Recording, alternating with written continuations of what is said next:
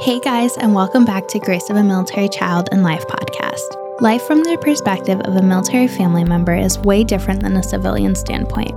Military children and family members give up their hopes and dreams to be able to stand by and support their service member, and it isn't an easy lifestyle for anyone to live.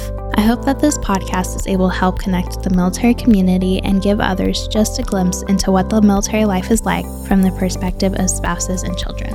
Hi, everyone. Welcome back to Grace of a Military Child and Life podcast. Today, I'm here with Lizanne, who is a military spouse. So hi, Lizanne. Welcome to the podcast. How are you? I'm great. Thanks so much for having me on today. Yes, of course. So tell me kind of a little bit about your journey that you've experienced as a military spouse.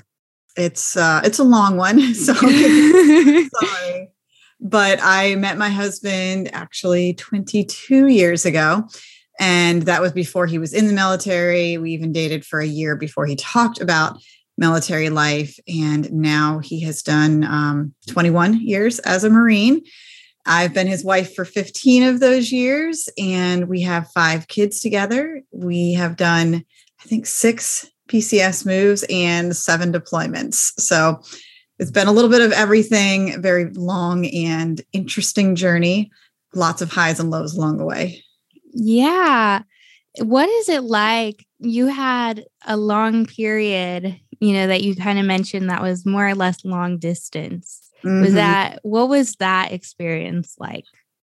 We are a little crazy, and we ended up dating for about 7 years before we finally married. And that was not entirely on purpose. But like I said, we dated for a year before he talked about joining the Marine Corps. And when he did join, I was in college. So our plan was for me to finish several years of college while he was doing basic training. Then September 11th happened right after he had joined, but before he had shipped off to boot camp. And so the next couple of years were just a crazy, unexpected whirlwind of back-to-back deployments. He was stationed on the other side of the country. And every time we talked about getting married and me coming out to live there, we realized that really, I would have no support. I would have no job.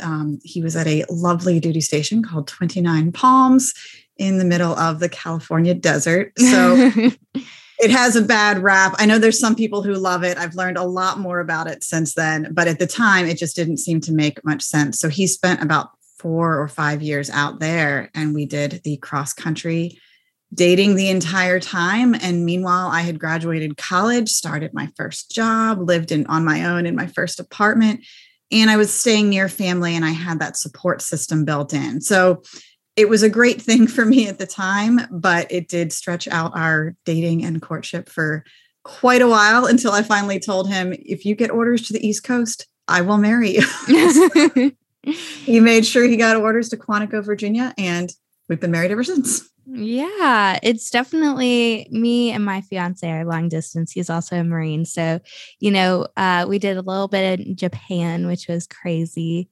And now he's, on the East Coast, the same time zone as me. So it's a little easier, but it's definitely, a weird kind of thing being long distance and not knowing that uncertainty of what's happening next. For sure. And I found that I felt super isolated and alone during that time. I was in college, and a lot of people in college have what we call long distance relationships, but it's usually a little bit different than the military relationship, especially if Japan is involved. Talking about such different time zones and just the lack of control that a service member has over their schedule. And people say, well, why haven't they made plans to visit you, or why haven't they done X, Y, and Z? And are you sure that you're really together? And, you cast all this doubt on these relationships, and we had to be very strong throughout that time. There was huge communication challenges, especially during his first few deployments when he was in Iraq. There was no communication. We were the letter writing generation, even though cell phones definitely did exist. I am not that old, but they did not deployment zones in Iraq. So it was very old fashioned, writing letters back and forth that took weeks to get to each other. And that was the foundation of our relationship. So we can look back on that and see how much it strengthened us during that time. Lots of challenges, but it did shape us into the people that we are today. Yeah, I definitely think what you mentioned of how it strengthened your relationship is so true, because you have to have a certain trust in a person, and, you have to be honest and, take the maybe 30 minutes you get of talking a day, or, the one letter you get a week, or, whatever it may be. Right. And you have to, take those moments and, hold on to them of, this is what I've got for now. And, hopefully one day it'll get better, but this is what we've got for now. And it makes such a stronger relationship between you and your significant other.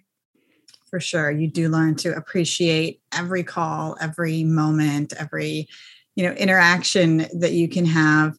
But I think it also allows a lot of space for reflection and, personal growth and development.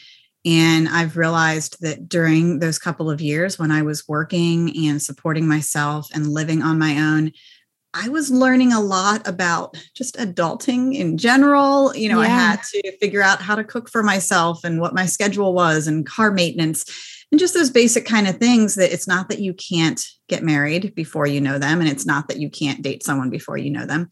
But it definitely prepared me for some of the future challenges of military life, of managing a household on my own and, taking care of kids during deployments and just sort of shouldering all of those emotional and logistical burdens that fall on us when the service member is away. Yeah, because when the service member deploys or does a field exercise or training where they're gone for, a week or months at a time, you have to take over everything. Like, there's nothing that you can be like delegating out to other people. That does not happen. You have to run the house yourself, whether you have kids or not, everything is on you to do. And so having that foundation of being like, okay, I can do this, like learning those, it helps so much, when those times come, you're like, okay, I've already got this. Like, I don't have to worry about this as much. Ready as I can be. Yes, for sure. You mentioned how it was kind of lonely and isolating.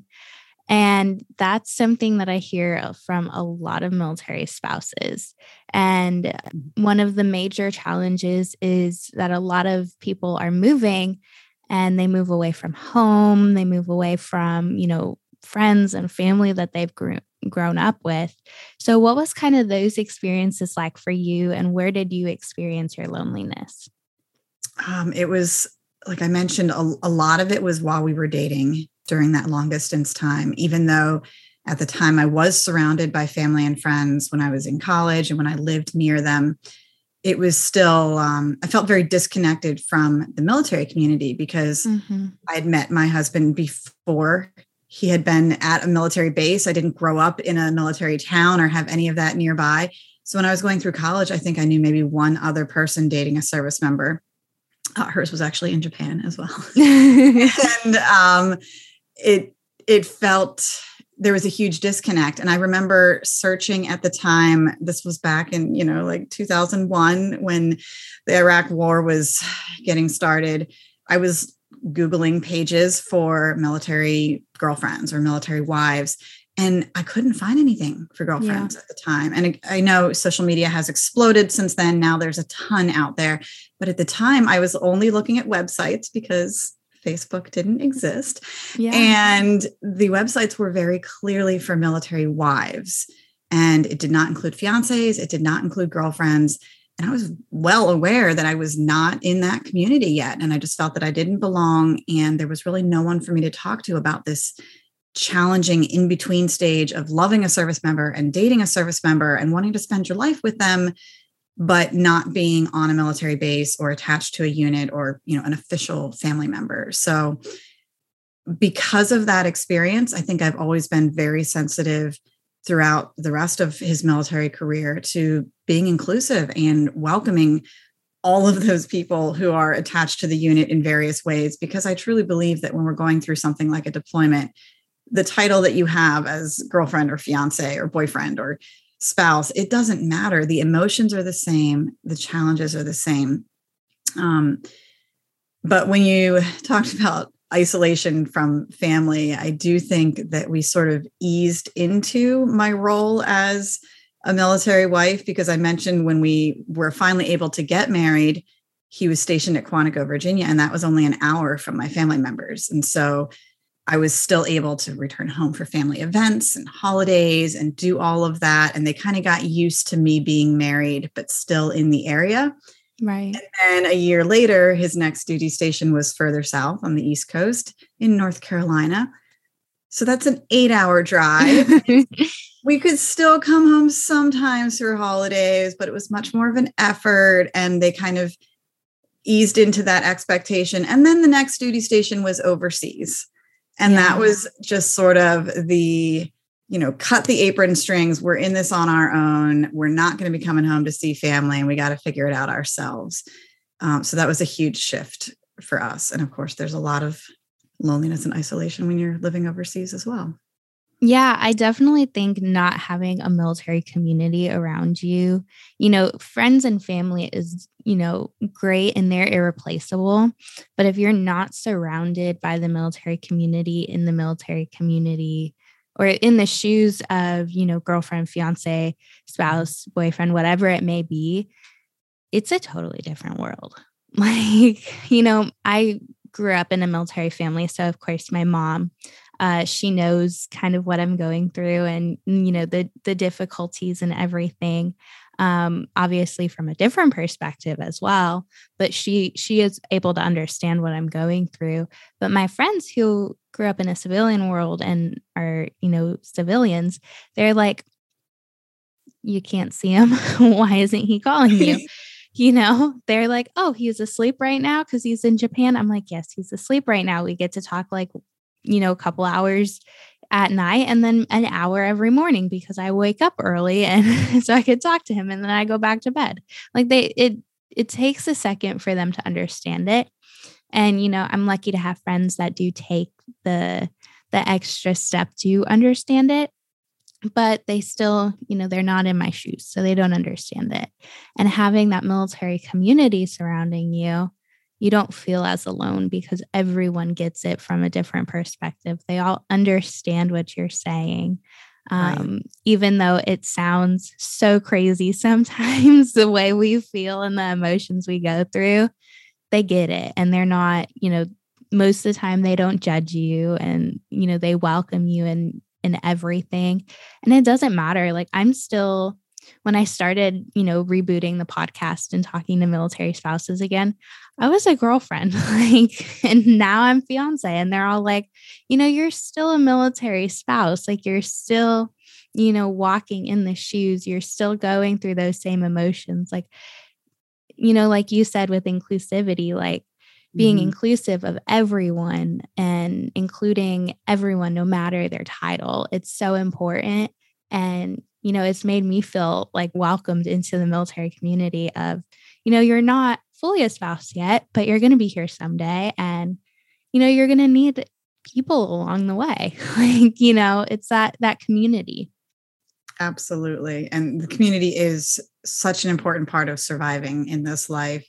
I think what you were mentioning with trying to explain military life to civilian friends, I definitely encourage everyone to have civilian friends. It is so enriching and helpful to not just live exclusively in the military bubble, but there is sort of a translation issue. I think that at least when we're around other military families, we can sort of take for granted that they're going to understand the acronyms, that they understand what a leave block is, that they get the challenges of this life without us having to keep backing up a step and saying, well, this is why it's done this way. And this is how I fix this problem. And this is why we have to wait until next year before we know where we're living, and all of those things that when you're speaking to civilians, even the most warm and loving and well-meaning friends, there's always going to be those moments of translation and explaining. And that sort of puts an emotional burden on us that before I can even share my struggle and share what I'm going through, I have to explain myself. Yeah. And that's why it feels rewarding to be around people who get it. Yeah, it's definitely, I've been asked like, my fiance is in school right now, so he's not going to be there for much longer. And it's like, okay, so I don't even know when I end up PCSing to be with him where I'm going to be. And I've been asked the question quite a few times of, are you going to move to be where he is now? Are you going to move? Where are you going to be living after you get married? And I'm like, first off, when I get married, there's no guarantee that I'm going to be with him immediately. Like it could be a couple months still right after I'm with him.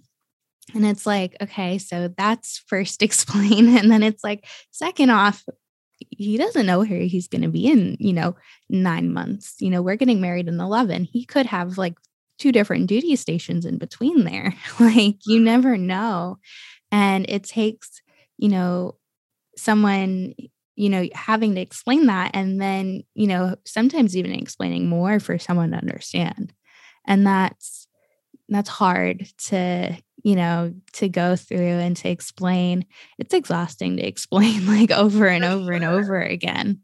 And I think that's what I found is that so many spouses, girlfriends, fiancés in the community is that people are just looking for support, looking for understanding, and people are craving the knowledge that our experiences are a shared experience. You don't want to ever feel like you are the only one that's ever been a long distance fiance dealing with all those question marks.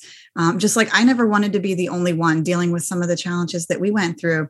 And it was only after a long time in military life, talking to other families and realizing how common these experiences are, that there's not just one way to PCS. There's not just one way to get through a deployment or to be married or to have military kids. When you realize that there's just such a myriad of experiences, and the more people that we've interacted with and found that we can relate to, then the more support that we're going to have. And that just is very meaningful. And it's a great way to build the community, I think. Yeah. And, just taking, little steps to, even put yourself out there and say, hey, this is what I'm going through. This is my story. This is my journey. Someone could like see that or, read an article or hear a podcast or something and be like, I relate to that. Like that is, not every military family has the same story. Everyone's is different. We're not all going to the same duty stations. It's not this one big cycle, right? But it's like you can relate to specific experiences that someone else faces. Absolutely. And that's a big part of why I wrote the letters in my book. I wanted to be that voice that could offer encouragement and offer support, even if I haven't been exactly in your shoes, in your specific situation that you or your family is facing right now. There's probably a common emotional ground or a common struggle that I can relate to and that I can offer some encouragement through. And that's a big part of the work that I've been doing for the past few years as seasoned spouse. Yeah. So tell me about the book and, what it's called first off, of course, and, what kind of, you mentioned just what motivated you to write it, but what has come out of it? What have you experienced with it? Yeah. So my book is called Open When: Letters of Encouragement for Military Spouses. Which they insisted that I use the term spouses, but the original words were military loved ones. So I wanted it to be welcoming to everyone, but it is letters that can offer you just a short burst of encouragement through very specific moments of military life. It walks you through the full journey from the beginning of the book is called New to Military Life. And so it's about that entire dating period and figuring out what does this mean and what would it look like for me to be a military spouse, and can I handle this? And how do I do this? And how do I find community and find a job and find all the things? And then it walks you through PCSing and deployments and all the ups and downs of the military journey. And the final section is called Seasoned Spouses. And it has letters for those who are, after 1 or 2 decades in military life, really trying to figure out what comes next, or what is my identity now that I've been entrenched in this military community for so long? Who am I as a person outside of being just a spouse, and really just the support that you need in all of those moments. And so each letter is just a few pages long, but people have described it like sitting down and having a cup of coffee with a friend, just getting those, understanding words. Every single letter begins with sympathy and empathy and meeting you where you are, and then offering solutions to take the next step or to help you move forward. Yeah. And that's so important and so special because no feeling is invalid in, the military community, because everyone faces so many different struggles and trials. And, you can't necessarily be like, oh, you cannot feel that way. Like, sure, you can be sad for a little while because someone, your loved one is deploying. But, like my mom always tells me, because, it's hard to leave someone that you love. She's like, you got to pick yourself up and you got to keep going. And, meeting someone where they are and, realizing that there's not a feeling that's invalid is so special and so important to say, hey, I know what you're going through. I know it's hard, but here's ways that you can overcome that and, keep moving forward. For sure. I wanted people to first feel seen and validated and acknowledged, because I think that so many of us go through this journey feeling like either that we have to put on the brave face and, pretend everything is okay. And sure, I've got this. I'm strong. It's not a problem. When really it is quite difficult. And it might not be hard every single moment, but it's certainly not easy every moment either. So everyone needs to be seen where they are, as they are. But then none of the letters judge, none of the letters provide, criticism. They always offer that support. And how can you get through this? How can you make something good out of this? Like you're saying, you do eventually have to pick yourself up and move forward. And so I think one of the lines when it's talking about deployment, it says, it's okay to have a bad day, but don't let that stretch into a bad week. Yeah. And it's so easy, this last time or not this last time, but the time before I had to leave, it was like it stretched from a bad day, even, 2 weeks prior to me leaving, and then bad 3 weeks in total. And, that's almost a month of time right there, and it's hard at first. It is hard, and it does get easier after a while. Or that's what I've been told, at least. And I mean, I'm going to believe that because I hope it does, but it can be hard, and a bad day, is very common, and a lot of people experience that. But that motivation to say, hey, you can't let this turn into a bad week, to a bad month, to a bad year. Like, you still have to keep going, no matter if it's deployment, separation, whatever it may be, you still have to keep going. And, as spouses, we still have our own lives to live. We have a lot of spouses have jobs or careers or goals and motivation and houses to manage, kids to take care of. So you can't drop the ball for too long. For sure. And I think that's a big part of it, is that when you are in military life, this is your life. You don't get to, do another life after this one and get a redo and make up for all of that lost time. And so this is the life that we have to live. And these are the ages that my kids are going to be experiencing. So even if you're having a bad season, a bad duty station, a bad deployment, whatever that situation is, I always believe that that's temporary, and you can't get in the mindset that it's going to be this way forever. So you have to find ways, I'm not saying that everything needs to be seen through rose-colored glasses and not everything is perfect all the time, but most spouses will tell you that a duty station really is what you make of it. And a lot of deployment is the choices that you make and how you choose to spend your time and to view your deployment. So that mental attitude and the approach that you have can make a huge difference in whether you feel like you're just checking off days in a calendar and waiting for some future date when you'll be happy, or whether you're trying to actually create your life and create your happiness in whatever situation you're in right now. Yeah, you can't just keep, checking off those boxes and saying, this is the day I'll be happy again, because you're going to be miserable. The entire time period of, like you said, even just a duty station. And, we're never guaranteed a date until that day comes. Like Yeah, you are for sure. not. You Deployments can be stretched longer. Duty stations can be cut short or stretched longer. Like you never know until that day happens, until that event happens. You're not guaranteed anything.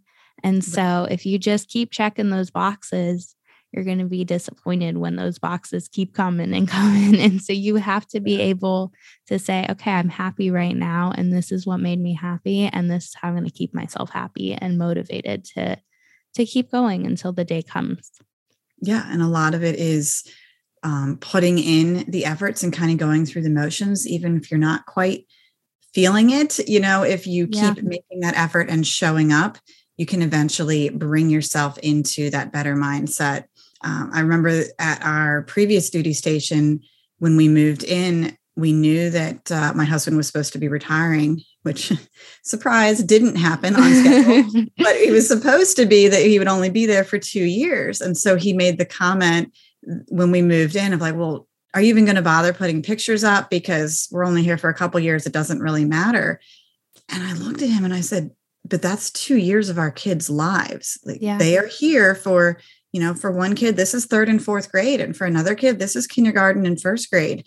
And I can't just, erase those years or, like you said, check them off on the boxes and wait until it's over, because this is their life. And so I had to go through the motions and put up the pictures and, make our best effort to get connected with the community and buy the t-shirts and buy the yearbooks, because that's the life that they knew. And even if we only spent 2 years at that duty station, at least we tried our best to make the most of it. And we formed family memories there and some very good memories there.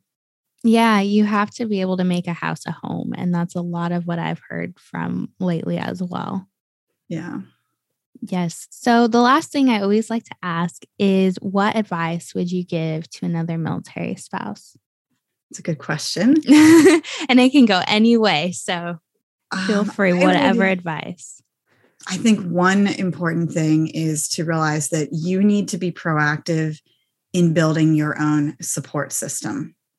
I think we hear a lot about how the military community is so supportive and it is welcoming. And that's definitely true. There are so many organizations, national groups, local groups. There's so many ways that you can find support as a military spouse. But the sad truth is that no one is going to do that for you. And until you've done the research and made the effort to connect with those groups, or even your local community or your local gym or the church or whatever group is going to feel supportive to you, most of the time, those people don't know you. They don't know that you exist when you move to a new place. They don't know that your family is about to go through a deployment or how many kids you have. And so that weight of finding the connection and building that support system, that does fall on you. And it took me a few years and a few deployment cycles and a few moves before I kind of found that groove. And now I've learned that when we hit a new duty station, we have to kind of hit the ground running and just awkwardly ask people for their phone numbers, awkwardly introduce myself to people at the playground and like, oh, you have a kid? I have a kid. I'm new here and I have questions about toddlers. So let's talk.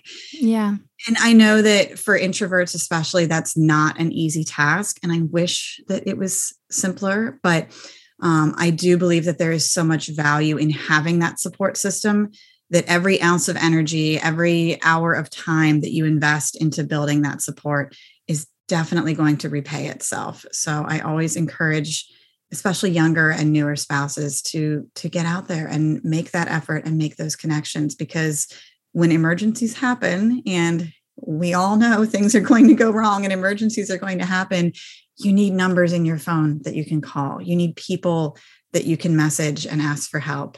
And you won't have those numbers if you haven't gone out and collected them. So please do yourself a favor and invest in your own support system. Yeah, I think that is so important. And, creating your own community around you, because like we said earlier, you don't have family. You have to build your support system around you. And that's so important. For sure. Yes. Well, thank you so much for being on the podcast and sharing your journey of, being a military spouse and, how you're giving back to the community as well. Thank you. It's been such a pleasure talking to you. Yes. One last thing, tell listeners where they can find your book and where they can find you on social media. Absolutely. So my website is seasonedspouse.com. That's also most of my social media handles, so you can find me there. The book is sold through Military Family Books. You can get it in paperback or ebook versions there. There's also a book club version if you're looking at starting a book club with fellow military spouses. And you can also find it on Amazon in paperback or ebook. And throughout the month of July, it is $1.99 as an Amazon ebook. So definitely check that out and download your copy of Open When: Letters of Encouragement for Military Spouses. Awesome. Thank you so much. Thank you for listening to this week's episode of Grace of a Military Child and Life. Make sure to set a reminder for every Tuesday to listen to a new episode. You can find us on Instagram and YouTube at Grace of a Military Child and Life. If you have any questions or want to be on the podcast, send a message to one of our social media platforms or email grace.of.a.military.child@gmail.com. See you next week.